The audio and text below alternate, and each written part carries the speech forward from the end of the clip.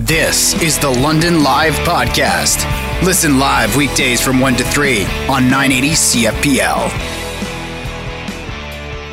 We're going to talk ethics. Not ethics of dividing a province into a number of regions, because we've proven there are ethical questions about that already too. But ethics of using humans to test out things that might one day be able to treat this virus, might one day be able to uncover a vaccine for this virus. It is one thing to make use of other kinds of tests. It's something a little different to use human beings to do this. So joining us right now is someone who can shed a whole lot of light on COVID-19 and the ethics of some of what is going on. Please welcome to London Live Dr. Charles Weyer, who is a professor at Western Schulich School of Medicine and Dentistry and Faculty of Arts and Humanities, as we talk about the ethics of COVID-19 human challenge studies. Dr. Weyer, thank you so much for your time. Well, thanks, Mike. It's a real pleasure to be on your show today. Well, it is fantastic to have you here. And I think the first thing we've got to start with is human challenge studies, because it sounds like what many people would call an industry word for an industry term for their own industries. When you're talking about human challenge studies, what are those? Right. I mean, not a lot of people have heard of human challenge studies. They're pretty uncommon. I think the clearest way to explain it is to tell you a short story about a place called the Common Cold Research Unit in England. It was set up in 1946 to study the common cold. How is it transmitted? Are there drugs that can treat it? Can we develop a vaccine against it? And so they actually used to advertise in local newspapers and say, hey, would you like a free vacation in the English countryside? We'll pay for your accommodation. We'll give you a little bit of money. We'll feed you. The only downside is we're going to infect you with a common cold. And so they used to house people in units of 2 or 3. And, for instance, to study the transmission of the common cold, they might infect one of those people and see how long it took for the other 2 people to become infected. Or they might try and see whether a drug worked. And so they might infect everyone within a unit within a common cold and just give some of them the drug. And if they got better faster, then we had evidence that drug was effective. And finally, they used it to test vaccines against the common cold. And here they would vaccinate, say, half of the people and then try and infect everyone with the cold. And if less people who'd been vaccinated got a common cold, then we had good evidence that vaccine was effective. It turns out, years later, that about 10% of common colds are caused by coronavirus. So the same family of virus that's currently causing the novel coronavirus pandemic. Now, that's a fascinating story to look at it, how that all unfolded. So now let's kind of zero in on the ethics of all of this. And this is something that, we could easily say, hey, you know what, it doesn't matter. We think we've got something here. Run over to an elementary school and grab me 5 or 6 of those elementary students. Bring them here and we'll try this out. As humans, we could do something like that, but we stay completely away from that. So how do we carry out research that the world needs with, I guess, the ethical guidelines that we need to adhere to? Well, I think it's an enormously challenging problem. I've been working as a bioethicist and specifically on problems in research ethics for 24 years now, and I have to say this is the most difficult question I've ever faced. Can we? There are potentially plain scientific benefits from doing challenge studies to develop a COVID-19 vaccine, but can we do this ethically? The story goes back to March of this year when an ethicist, his name's Nir Eyal at Rutgers University, along with a vaccine scientist at Harvard and a vaccine scientist at Oxford. They published a paper in the Journal of Infectious Disease, and they said, look, routine vaccine development for COVID-19 would take years.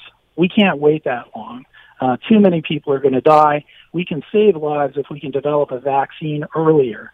And so they were the first ones to suggest actually using human challenge studies as a way of,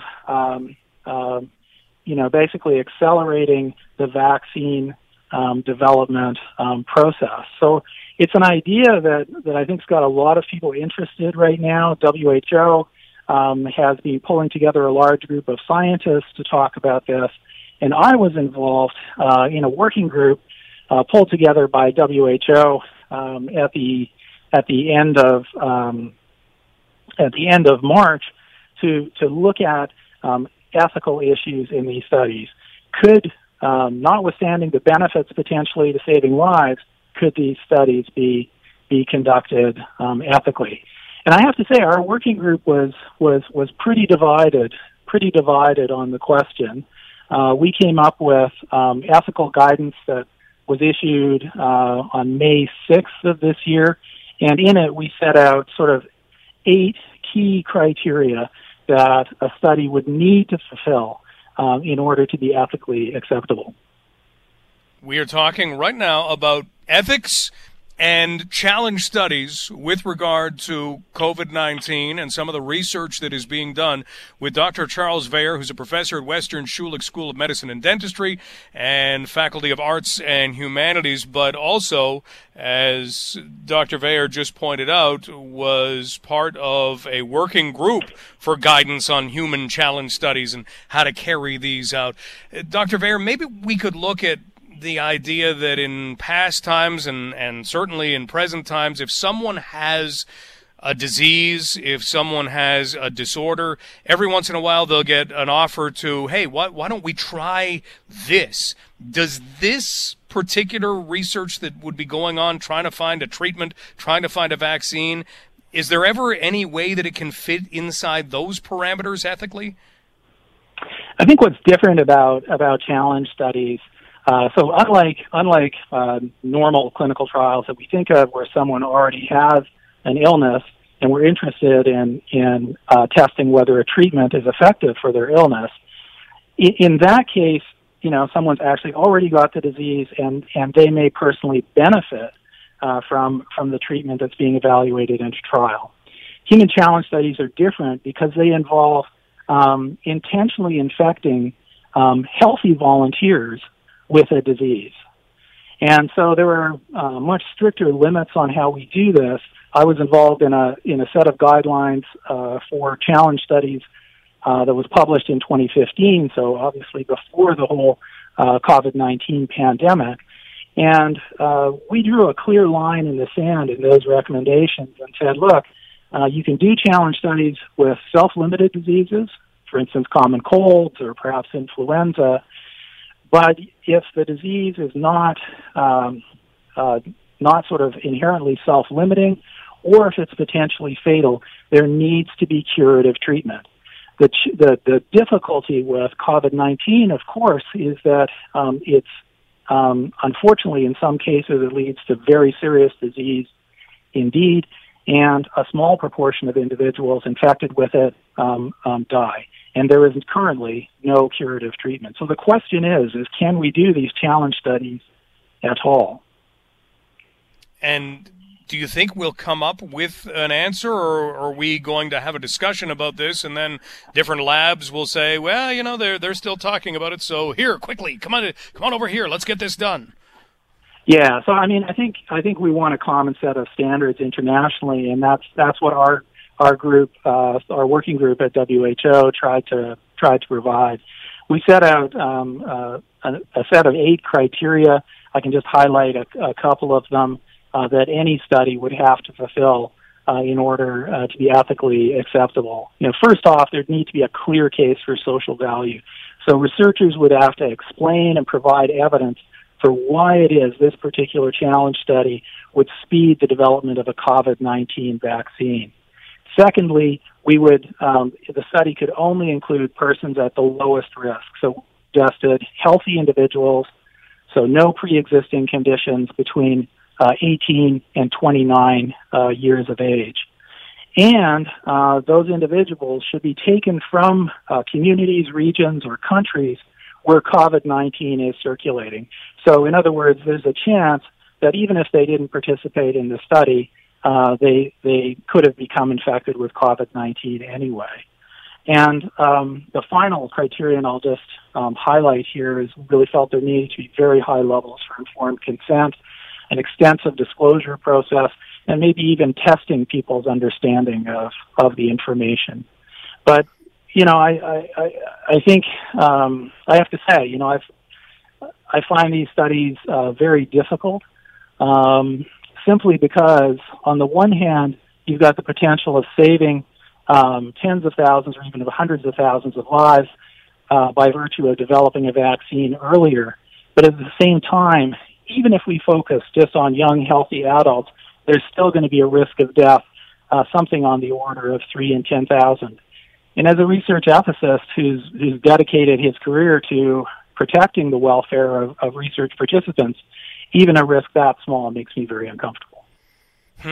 So where does this sit in terms of, the World Health Organization creating this working group that you were being a part of, and now looking at, all right, well, we do have labs that are either ready to do studies or are preparing to do studies. So how does all of that intertwine right now so that we can get moving forward?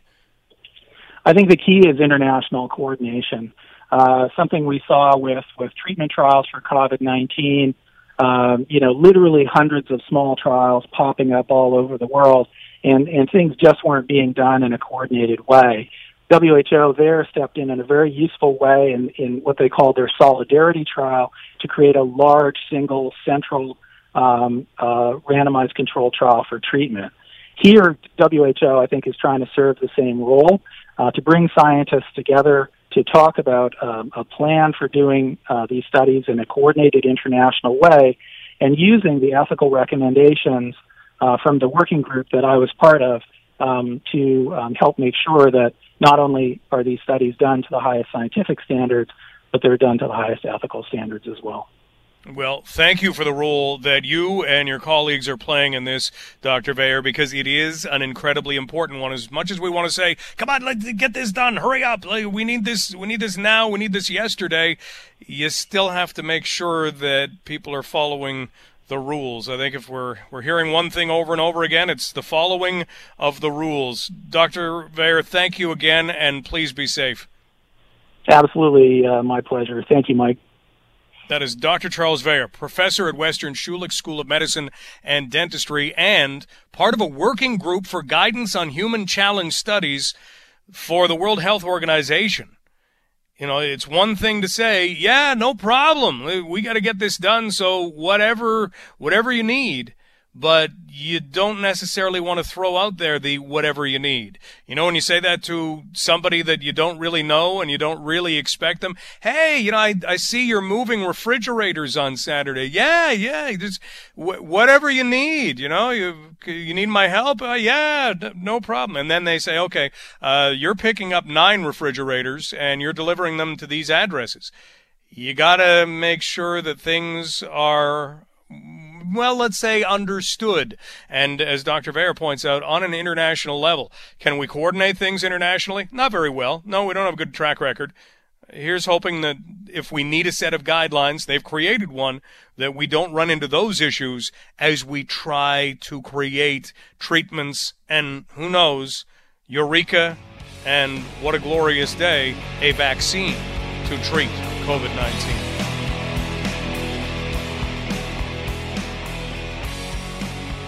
Overall, it is fascinating to look at Ontario Premier Doug Ford in the pre-COVID-19 pandemic situations and the present COVID-19 pandemic situations, because there were a lot of concerns over the Premier and some of his actions and some of the ways that he was dealing with things. Even his own party seemed to question that. Remember the federal election campaign? What did they do? They flew in Alberta Premier Jason Kenney to kind of help out, even though Ontario Premier Doug Ford was there. If there was a federal election campaign going on right now, you think somebody's buying a plane ticket for Jason Kenney to have him wander around with Andrew Scheer? No, that's not happening. Ontario Premier Doug Ford would be doing that. We have seen a performance that comes with, what would you say, reassurance? We'd say we've seen leadership. You know, all you have to do is look south of the border. There's somebody campaigning instead of leading every single day. There isn't even a hint of that with Ontario Premier Doug Ford. You've got somebody who's trying to do the right thing, and that seems to be shining through. And there are numbers that seem to back that up. Joining us right now is someone who deals an awful lot with numbers. David Coleno is the CEO of Abacus Data. He's also a professor at Carleton University. David, thanks so much for taking some time for us today. My pleasure, Mike. Thanks for having me. Well, let's kind of dig into how Ontarians are feeling about Doug Ford. Let us know what you've gone looking for and what you've found.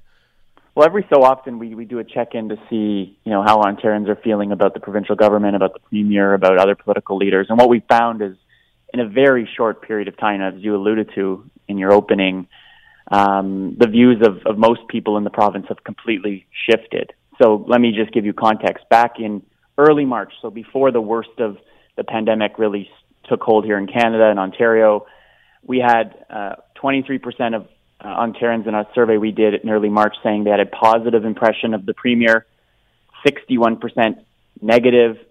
And as of this weekend, when we finished this recent survey, more or less a flip. So we've got 46% saying positive and 25% negative. So that's the big picture when it comes to the premier. But we're seeing the same kind of bounce, even more so for the government as a whole. When we ask people overall, how would you rate the performance of the provincial government? Do you approve or disapprove? 60% of Ontarians approve of the job of the provincial government overall. Only 16% disapprove. And so the big picture really is that the premier's personal image, the approval rating of the government overall, is basically in a completely different position today than it was just under 3 months ago. Interesting. Now, when we're talking about 60%, let's give that a little context, because everybody would love to shoot for 100%, but when we're talking about a province that has Ontario Premier Doug Ford, has Andrea Horwath, longtime leader of the NDP, has Stephen Del Duca, relatively new leader of the Liberals, and Mike Schreiner of the Green Party, when you're dealing with four, how big a number is 60%? That's big. It's rare to see anywhere really at any moment. So this is an unprecedented moment for a number of reasons. But to get 60% approval, when if you just consider less than 40% of Ontarians actually voted for Doug Ford in 2018, we rarely see at any level of government, any government of any political stripe, getting over 45% of approval. So this is a kind of a new territory for the provincial government. We saw last week, we released some numbers on the federal government found similar things. But when you dig a little deeper, you start to see why the government's overall approval rating is so high. When we ask specifically about how it's handled or how it's responded to the pandemic so far, 74% of Ontarians approve, 8% disapprove. When we ask about how well has it connected with people or being open and accessible, again, clear majorities of Ontarians liking what they're seeing from the provincial government. In fact, when we get even further and we look at things like education, healthcare, the budget, making life more affordable, generally speaking, more people say positive things than negative. And that's an indication that the positive response people have had to the premier and the government when it comes to the crisis and the pandemic has carried over into other areas. But the big but is, and I think this is true of all governments today in Canada, most of the evaluations people are making, the biggest driver to whether somebody approves or disapproves of the premier and the government is through the lens of the pandemic. And so it's almost like we've put aside everything that we may have disliked about what the premier and the government had done before, the way that it approached certain policy files, even things, if you recall, just before the pandemic broke and in the midst of the early days, the teacher strikes and the way that it was sort of going back and forth with the teachers' unions at the time wasn't well liked, and people really sided with the teachers. They basically put that all aside, and they said, we are behind you to get through this, and we like what you've done so far. Interesting. We're talking with David Coletto, who is the CEO of Abacus Data and a professor at Carleton University, and we're looking at what Abacus Data has pulled together on how we're all feeling in this province about Doug Ford, and the flip of essentially 40% giving him the thumbs up before the pandemic began, and now we're at a 60% approval rating, essentially. One of the other things that looked really interesting, and probably would be really interesting for the other three party leaders in Ontario, is how well known they are, that people were asked whether they didn't feel they knew enough about these leaders. They seem to know a lot about Doug Ford, but what would you say about the other leaders in that way? Well, for Stephen Del Duca, the new Liberal leader, I don't think it's surprising that almost just over 40% say they don't know him well enough to judge whether they have a positive or negative impression of them. And so I think, you need to give him time to introduce himself. It's a difficult period to be a brand new opposition leader, given so much attention being paid to this one issue and really the platform that it gives government and the premier and ministers to communicate. Mike Schreiner, the Green Party leader, still also relatively unknown.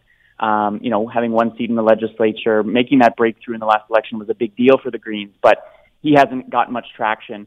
But when I look at Andrea Horwath, the NDP leader's numbers, I look at this and say, you've been leader of the New Democrats for just over 11 years now.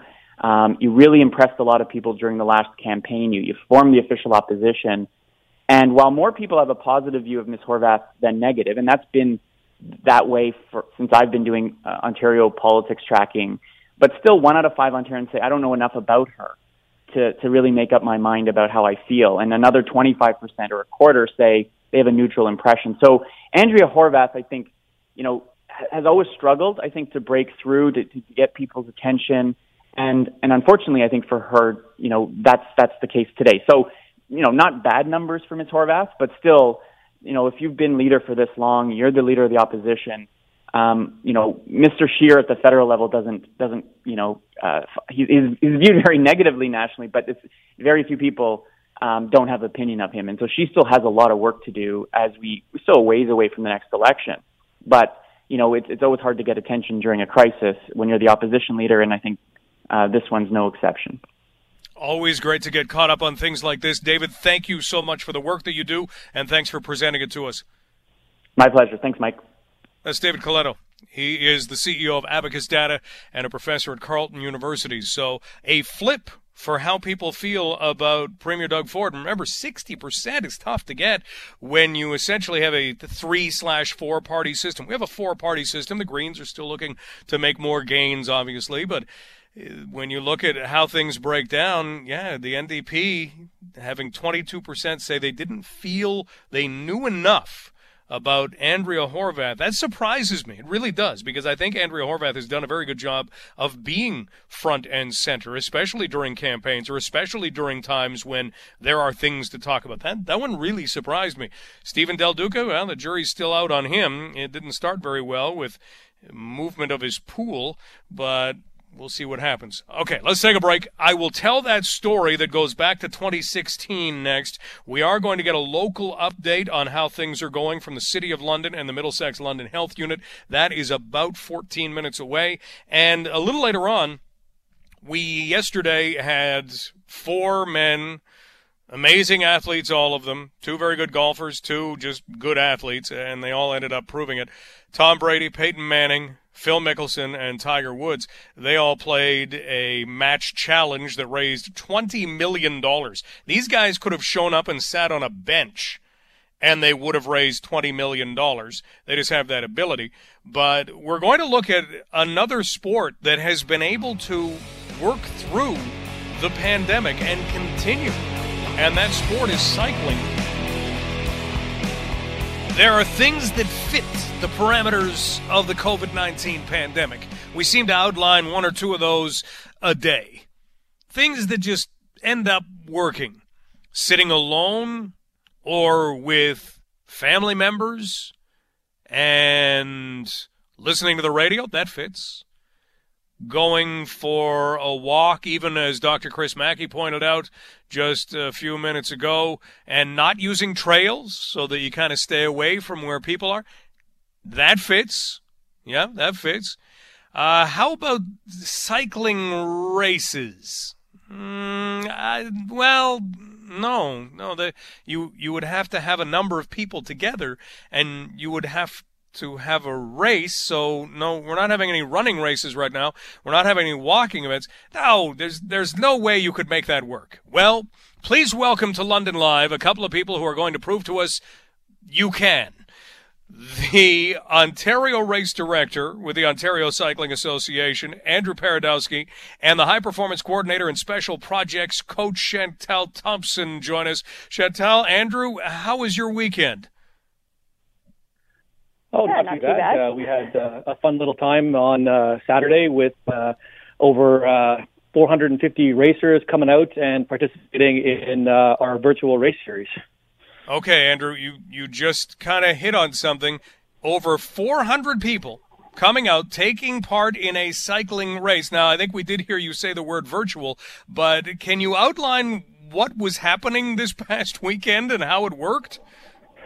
For sure. So on the racing platform called Zwift, which is an online program that allows riders who normally ride indoors on their trainers, which are little devices that you attach your regular outdoor bike to, and they would do some training with some resistance, and to make it more interesting, there have been several programs developed over the years to help you do that, and one of them is Zwift, which allows you to ride around in these virtual sort of fake worlds, and then they even have the ability to set up races where people can compete against each other over a certain distance. So that's what we were doing, and we were doing that in an effort to get people on their bikes and back to the cycling community, because that's can't be racing together outdoors. So. Chantal, is this something that has ever gone on at any other time? Because this program, this kind of online ability to ride a bike was always there, but were you ever using it in a way like this? It's interesting because, overall, no. The platforms existed for many years. It's been used as a training device for people during the winter months. Races, it was actually originally designed just as a training platform, more so for triathletes, training on your own, but it has soon developed to group rides and races. But this series here we developed within a few weeks of the lockdown. There was a need for it. All of our membership was asking, what can we do? We want to race together. We want to be together. And of course, we don't want to go against any of the rules of the government. We want to be able to provide that experience to ride with others. And so after researching some of the platforms, we felt that Zwift was the best one, and we began this race series weekly. That's fantastic. We're talking right now with Chantal Thompson, who is the high-performance coordinator and special projects coach with the Ontario Cycling Association, and Andrew Paradowski, who is the race director with the OCA. And have you always had, Andrew, 400-plus competitors, or are you seeing the number grow? Do you mean indoors or outdoors? Well, just what let's call it this past weekend, and the kind of event you did this past weekend. So the numbers have grown a little bit in different ways. One of the limitations of the software is that we can't close off the race to just Ontario riders. So there are riders from around the world who are also participating in our race. So that full number of 450 wasn't all riders from Ontario, but we certainly had a large chunk of it. The numbers did drop a little bit from the previous week because it was a bit nicer outdoors on Saturday, so I think some people wanted to take advantage of that. But it is certainly catching on, and we're signing up to take part. But how great is that, Chantal? Now you're able to compete against people around the world. So as far as how the timing works on this, because we could all say, all right, we're going to have a 100-meter race, and you just submit your time, and you tell us how quickly you ran.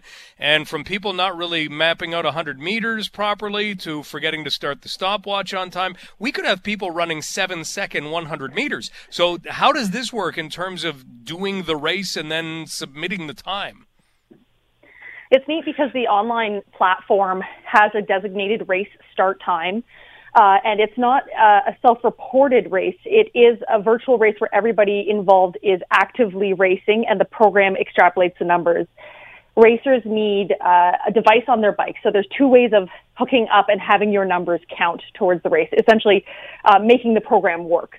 And one way is using a speed and cadence. It's like a measuring device that measures your revolution.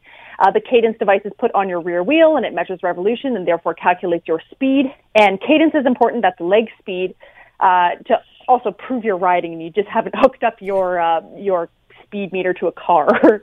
That's the easiest way to hook up. It's fairly inexpensive. For under $100, you can connect yourself to the Zwift program. As we get a little bit more advanced and we want to become even more honest with our numbers, it's the use of power meters. Power meters can be formed in the crank of the bike, the hub of the bike, or even in smart trainers. Power meters are where we get a little bit more expensive because they don't start until you hit about the $500 mark.